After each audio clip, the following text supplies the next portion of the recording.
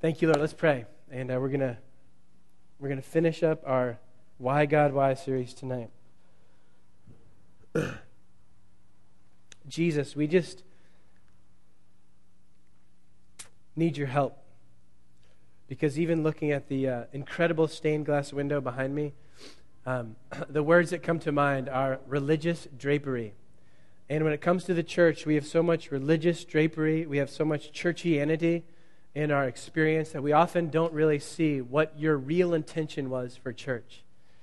And so our prayer tonight is, Lord, will you show us what you meant by church? We confess that we're weak. God, we confess that there are all sorts of cultural things that are involved here, Lord, and we can't even separate it all out. But we need to have your word for what you meant to be church. We need to hear from you. What are the primary things? And what other things, are just secondary and tertiary? What's the essential for church, God? And what's the non-essential? What are the values that you envision when you breathed on the disciples and, granted them the Holy Spirit and said, go? God, we need you, Jesus. We need a fresh word. Because here we are 2,000 years later, and the church has all sorts of challenges that are different, and some challenges that are very similar to the ones that were faced with the first group of believers in Jerusalem 2,000 years ago. So we just need you. We invite you here, Jesus. Speak to us by your Spirit. We love you. In Jesus' name, amen. Amen. Okay. So, why God, why? Our whole approach in this last about 6 weeks has been actually having the courage to ask some of the questions that are hard to ask. And we started with the hardest of all, which is, God, why the pain? We took about 3 weeks to talk about, why the pain? Why this difficulty in my life? And then Josh, 2 weeks ago, helped us deal with the problem of, God, why the exclusivity of Jesus? Jesus came and he said, I am the way, the truth, and the life. No one comes to the Father except through me. And boy, does it fly really well in our culture, right? In our super tolerant, super pluralistic culture, they love hearing that, don't they? That's me being sarcastic, just so you know. Okay? They don't. And then last week we started, well, God, why the church? Of all things, why? Well, why? Sorry, have some problems up here. Why the church? Why is your design the church? Honestly, God, trusting this incredible message with a bunch of broken and kind of messed up and opinionated people like you and me, what in the world are you thinking, God? And so we started last week by saying, hey, if I ask Joe Schmo on the street, hey, what do you think about church? Often the response, especially here in the 21st century, is, hey, I'm a spiritual person. There is this renewed, compared with the secularism that we were kind of headed towards in the end of the millennium, what's happened lately, like in the last decade, is a renewed desire for spirituality, but an incredible distaste for organized religion, right? And then last week we started looking at the fact that, hey, but we love good organizations, right? Like the same people who say, I really have a distaste for organized religion, they love certain companies or they love certain teams, I gave you my affinity for the Tampa Bay Lightning versus the Bruins, and the Bruins just blew it in an incredible way this last Friday. Way to go. And, I talked about my affinity for JetBlue versus United, or Southwest versus Delta, just because they have good companies, good, when employees like to work there, something's going on. I'm going to D.C. in a couple of weeks. Easy choice, JetBlue, because their price was half of everyone else's price, and there's just a good thing going on in that company, because they've got new ideas, and it's wonderful. We like those things. But when it comes to the church, it seems like we have a lot of objections. Why is church not the best organization to be a part of? What are all these objections? And last week we just looked at the fact, if I was going to ask Joe Schmo on the street, what's wrong with church? The first thing that would come out of their mouths is just the hypocrisy, right? Hypocrisy in leadership. You guys are two-faced. You preach one thing, but you live another. And of course, we can point to several kind of major falls of spiritual leaders in the last 20, 30 years and say, so you guys are full of junk. One thing comes out of your mouths, but in your lives it's something else. And if you want more on that, then you just need to go to the podcast, because I'm not going to rehash that. So we're going to look at a few other objections. What's our problem with the church? Whether it's us in the church or people outside the church, what are some of our big problems? The one we're going to start with right now is a lot of people just think it's so dang irrelevant. And Lauren, that'll be about slide 8, right? Slide 8. Thank you, Lauren. Pinch hitting. Incredible. All right? It's so dang irrelevant to real life, right? Why? Like, why go to church when I don't hear anything there that's helpful, or, nothing is encouraging, nothing really applies to where I really live. This is where I am. For those of you who are working, like, Neil, you don't understand what I deal with 40 hours a week or whatever, just in my family. You don't understand my family situation. I go to church and I just get guilt trips and I get, this is what I should do, should, but nothing really helps me practically.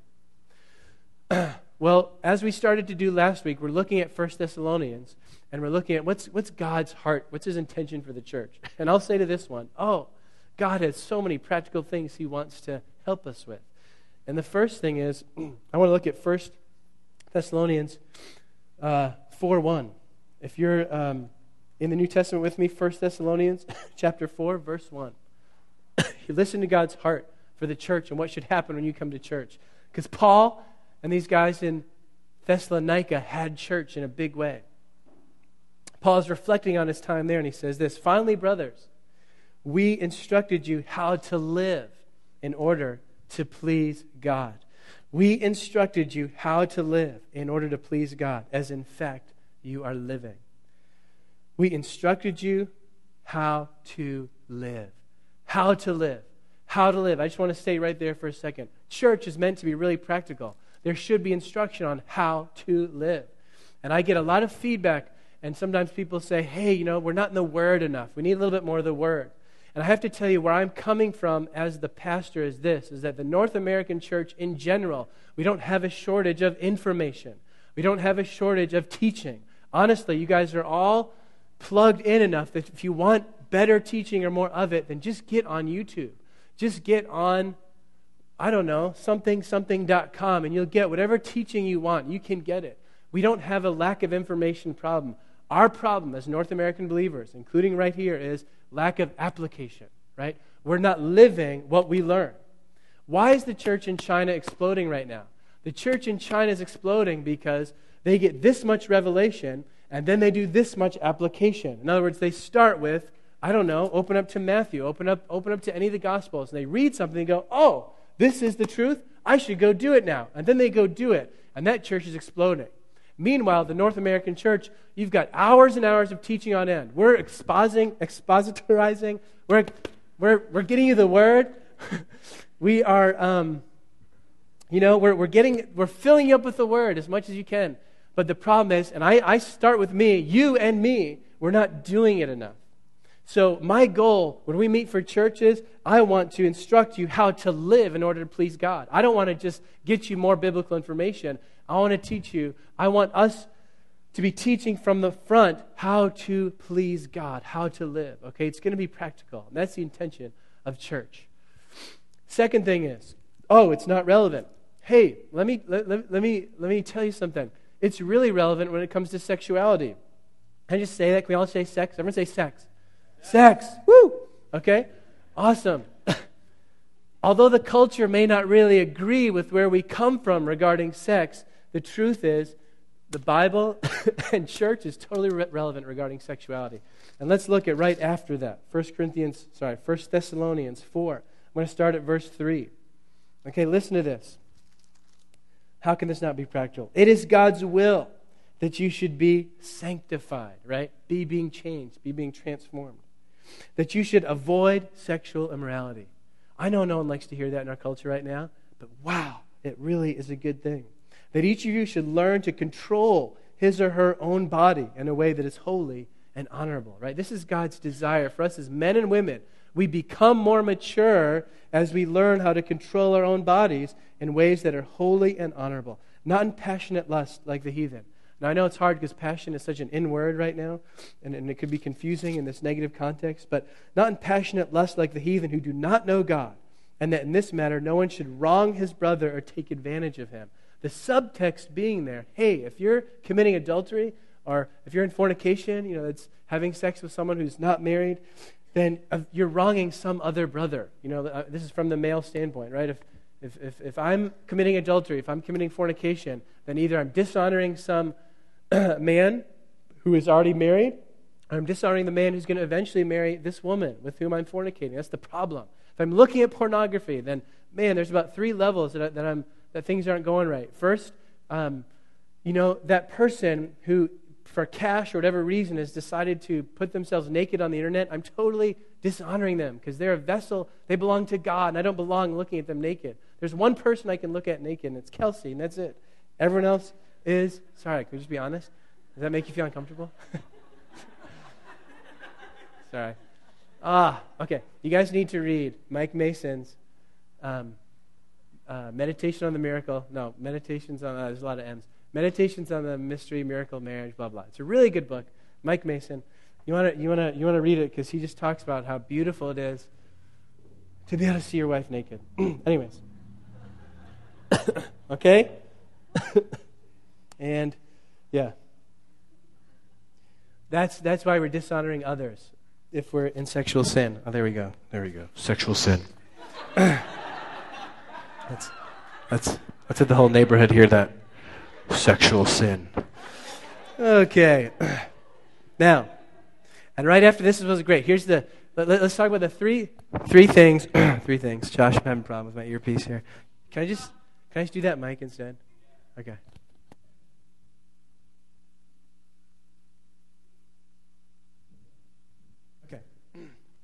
Here's the issue with sexual sin, and here I'm starting the middle of verse 6. Okay? Three things happen when we get into sexual sin. The Lord will punish men for all sins, as we've already told you and warned you. There's divine judgment, okay? Hey, I think those of us who have been in sexual sin, you know divine judgment. You know, Romans 6:23 says the wage of sin is death. You know, some of us know the death that comes when we're just up to our eyeballs in sexual sin. Second thing, it says, for God did not call us to be impure, but to live a holy life. So there's a calling issue here. When you're called by God, you're called out of sexual sin into purity. Excuse me. Verse 8, therefore he who rejects this instruction does not reject man, but God who gives us his Holy Spirit. So the third problem with sexual sin is it's inconsistent with the fact that God's given us his Holy Spirit. And when we're joining ourselves with other people, either through porn or through sexual union with someone else that isn't the person we're married to, it's a problem because God's given us the Holy Spirit. Okay? So hey, is church practical? You bet it is. Is it irrelevant? No way, because the scripture is not irrelevant. And still, I guarantee that although it may sound outdated or old-fashioned, the best bet is pursuing purity with all your heart, because it just is. It's God's way, and then you just get to enjoy. You know, God made you a sexual being, and so you get to enjoy the very purposes that God's made for you. You get to enjoy them if you are pursuing purity. It's going to be wonderful. Is it practical? Is it irrelevant? I don't think church is irrelevant. I think it's relevant not only in regards to practical living, sexuality, but also in terms of your vocation. Okay, your vocation. Hey, listen, I know here that we are pushing a training school. I know that we are going to be pushing people to go to the nations as church planters. I know we're going to be pushing people to be going to other New England states to be church planters because that's my job. But I want you to know that me and the leadership and God, we honor the vocation that God's given you. Some of you have been called to be an accountant in Office X over in Danvers, and that's God's calling, and that's how you're going to please God. Let's look what God has to say about vocation here in 1 Thessalonians. 1 Thessalonians 4:11 says, make it your ambition to lead a quiet life, to mind your own business, and to work with your hands just as we told you. Now, a little context here. This church, these guys were getting so excited about the second coming of Christ that they just stopped working, and it became a problem because the unbelievers looked at the Christians and were like, who are these guys who are so, you know how some people say they're so heavenly minded that they're no earthly good? And while I think God was totally pleased with their desire for the coming of Christ, it's a desire that we should have too, because the Bible says it. We want to be people who eagerly anticipate the return of Christ. There's actually a crown for that, those who love his appearing. But God loves your vocation, okay? He wants you to lead a quiet life, meaning, just do your vocation unto him. And we get the assurance from Genesis that, he's given you a garden to hoe. God's given you grace to create and cultivate, and he wants you to cultivate what he's given you, and he wants you to be creative in it too. So your vocation is a blessing from God. It's a practical, wonderful thing. God is not only interested in ministry and people who do ministry, he's interested in you being excellent in your job. That's a good thing. Is the church irrelevant? No, not only because of it's practical, it has advice about sex, it has advice about your job. Do you know that God actually cares about your body and your total fitness? Where's Alexis? Are you pumped about this? Come on, Alexis. Bonfire. Bonfire. We're going to start the bonfire right now. What does God say about the bonfire of your body and spirit and soul and everything? Listen to this. 1 Thessalonians 5:23. This is the closing that Paul gives at the end of this letter, writing to his friends who he loved because they had such a wonderful experience together that I'll mention shortly. He says this, may God himself, the God of peace, sanctify you through and through. May your whole spirit, soul, and body be kept blameless at the coming of our Lord Jesus Christ. If Jesus was in Beverly today, he probably would sign up for CrossFit. I just have to tell you that. Maybe he'd sign up for the YMCA. I'm at the Y. I love going to the Y. I love working out at the Y. I love the people I meet. It's awesome. God is into your whole spirit, soul, and body, being kept blameless, okay? He just is into you and to the whole piece of who you are. And I know, we put this kind of spirit-body divide sometimes in the church. God loves your body. You got to be okay with that. He loves your body, and he made your body, and he made it to show the glory of God. And so you can be okay with that. So the church has relevant things to say about that, okay? Okay. Other objection to church is, I love this. People say, I ask, why do you not go to church? Because I've already been. Ooh. Why do you not go to church? I've already been. Right? They're bored out of their minds. People are bored out of their minds at the church. Maybe you're bored right now. Sorry. I'll do my best. All right? When Paul... Well, I know I did it last week, but real quick, what is this letter about, 1 Thessalonians? 1 Thessalonians probably written about 49, 50 AD. Paul's in Athens because he had been to Thessalonica, seen a church started in a really kind of glorious way, and because there was so much persecution, he had to leave, and he went back to Athens. He so wanted to know how they were doing, so he sends Timothy, and then Timothy comes back with a report that they're doing well, and then Paul writes this letter to say, oh, I'm so glad you guys are doing well. And so in this letter at the beginning, we see his memory of how things started. Another objection that people have to church is, I have a hard time connecting. I have a hard time really getting community here. I walk into this church service and I can't get to know anyone. Or I feel like it's hard for me to know others. And, speaking of Young Life, one of their little quotes is always that the two basic needs of the human heart are to be loved and to be known. And I'd say you probably have a longing tonight like I do to be loved and to be known. Or maybe the other order, to be known and to be loved. Because if we're really known, we feel like no one would love us anymore. If they really knew what a goofball we are or what a jerk we are or whatever, we wouldn't be loved. Let's take a look at the quality of community that in a very short time Paul was able to create by God's grace. It was God creating the community by Paul's obedience and his friends' obedience. Just listen to the tone of these words. 1 Thessalonians 3, 6-12. Let's just start there. But Timothy has just come to us. Remember, Paul in Athens sends Timothy out to Thessalonica to get a report from the church that they started just a few months ago. Timothy has now come back to us from you and has brought good news about your faith and love. He has told us that you always have pleasant memories of us. Do you have pleasant memories of church? Do you have pleasant memories of your faith group? And that you long to see us. Are there people here that you long to see? I wonder. Are we getting that tight where you actually long to see each other? Just as we also long to see you. Verse 7, therefore, brothers, in all our distress and persecution, we were encouraged about you because of your faith. Check this out. Verse 8, for now we really live since you are standing firm in the Lord. Can you say that about anyone else here in this room? Can I say, I really live because Brian Carlson is being all that God's made him to be and do. Am I that connected? Are we walking as brothers that closely? Am I saying that? I really live. There's Trey Brennan. He just graduated Gordon. He's going to go to seminary next year. I'm really alive now because Trey is becoming all that God's made him to be. I'm really alive because Bonnie is becoming the woman of God, the wife that God's called her to be, and now the mother she's going to be. And minister to children in all sorts of ways? Am I really that connected to Jim and Bonnie that I'm saying, I live now because you're doing all that God's called you to do and being all that God has made you to be? Is there anyone about whom you feel those kind of things here in this room? I wonder. Verse 9, how can we thank God enough for you in return for all the joy we have in the presence of our God because of you? Night and day we pray most earnestly that we may see you again and supply what is lacking in your faith. Do we have the same desire? Praying for each other. I can't wait to see my friends again. I can't wait. And on to chapter 4, verses 9 to 10 to continue the picture. Skip down to chapter 4, verse 9. Now about brotherly love, we do not need to write you because you yourselves have been taught by God to love each other.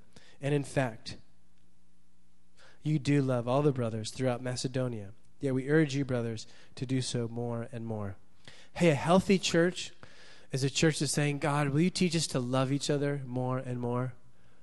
More and more. Let's start loving each other more and more. And it can't happen just in this setting. It's got to happen in our faith groups. It's got to happen in I like to call them triads, but just whatever your discipleship groups are. If you're meeting with a few people, And I know there's always, there's spontaneous and there's structure, and there's both. You need both. We need structured things so the spontaneous can happen.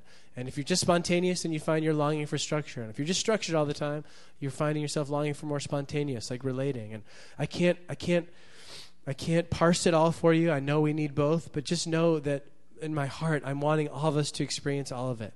As I said last week, I said if I could wave a magic wand today, all of you would feel really connected with a few people. You'd be attending faith group and it'd be life-giving for you.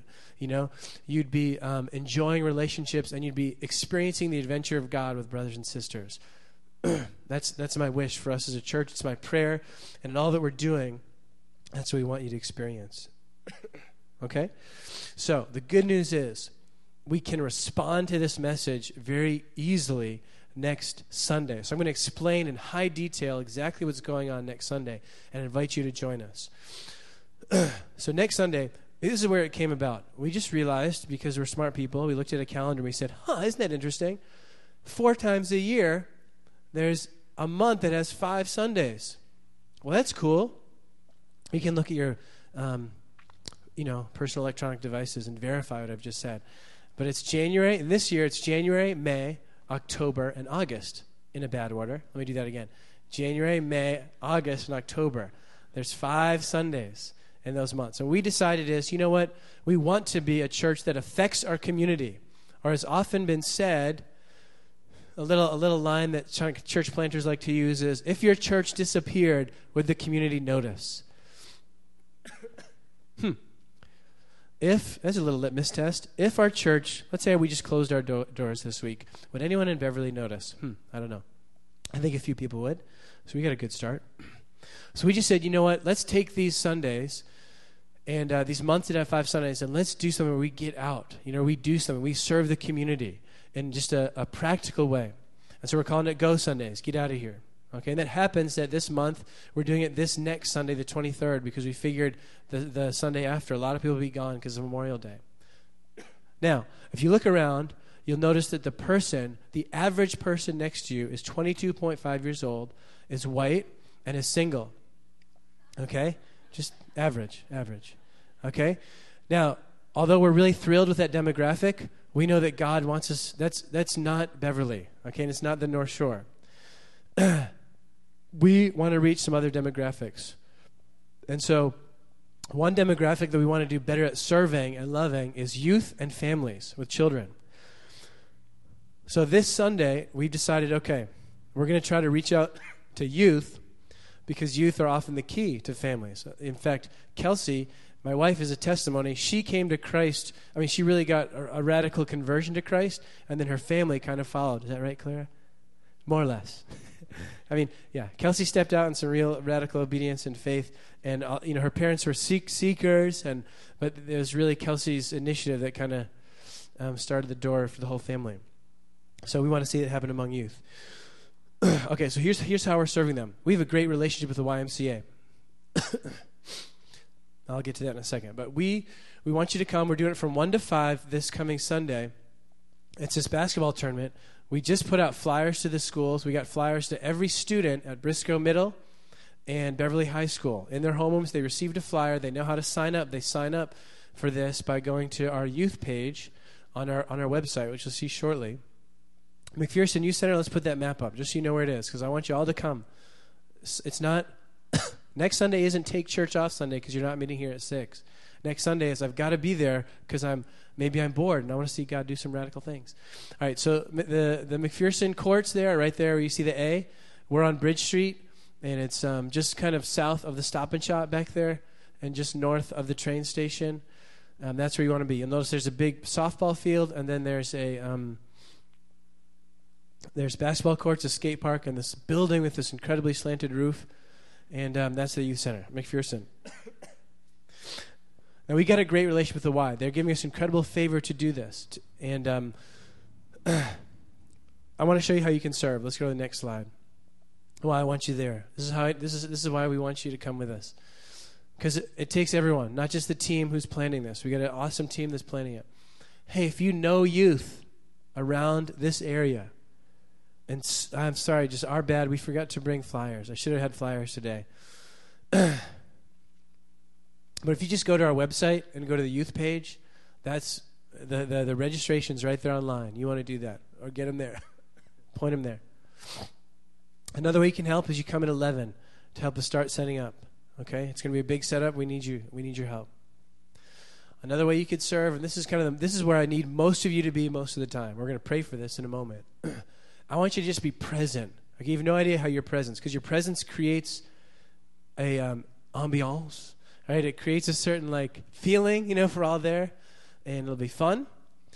And I need some of you who are extroverted to enjoy and meeting youth and families, because that's the whole thing. We're trying to connect them to us. And that's the win.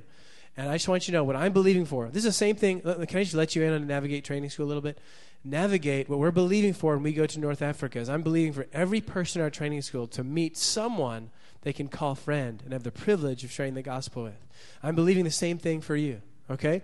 That as you meet youth and families, you're just going to ask God, hey, who's someone that I can connect with, that I can relate to? And because we actually have a good conversation, we say hello, we get to be friends, I can, A, invite them to church. B, really share about my faith with them. C, this is what I get excited about. What happens if someone sprains their ankle playing basketball? Ooh, Clara might be like, I want to pray for them. Claire goes and prays. God shows up, they get healed. And we go, wow, God's real. That's cool. It's happening all over the earth today. It just takes people to say, yes, I want to be used that way. You want to be used that way? Okay. Phil is organizing something incredible. Phil and Josh and the men's men's faith group. Sorry, prophetic. That you've already been contacted through your faith group about the food you can provide. We have a huge need there. Churches getting the meat, but everything else, I guess, we need you to help. So Phil has already contacted you. And lastly, help us tear down at the end, okay? So we're going to have church next week. It's just not here. We're having church at McPherson. We need you there. Everyone, are we getting the purpose here? Is it coming through? Anyone on leadership? Is it? Am I hitting the main points? Okay, awesome. First thing we're going to do is all you guys who are helping, who are, like I see Phil and Ben and Tim DeLuca, you guys come on up. All you guys who met at my house a month ago, you guys come on up who are helping do this thing. Yeah. And by the way, this is great. We want to honor Ben Forsberg. We'll honor him more officially on the 30th, but this is kind of Ben Forsberg's last major hurrah as youth intern this year. He's done a great job setting us up. Okay, where's DeLuxe? There he is. Okay. Anyone else? We got helping us out? Okay. Okay. Yeah, Keith, come on up. Okay, and Sturge, why don't you and the worship team come on back up?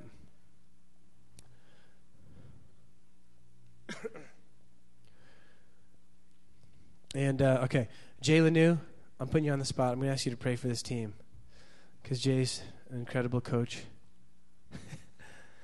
All right. Hey, you just pray for this team and you pray for Sunday, okay? Great. Is that cool? Yep. Is this okay? Good. Did I freak you out too much? No. Okay, cool. You got lots of color. Looks good. I want this.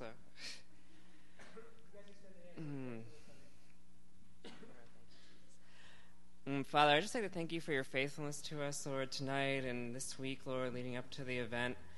God, I thank you for all that you've given us, Lord, and I just pray that you just fill us up, Lord, that we might just be a blessing to the community, Lord, and blessing to each kid that you deliver, Lord, to that appointed time, Lord, to the basketball courts, Father.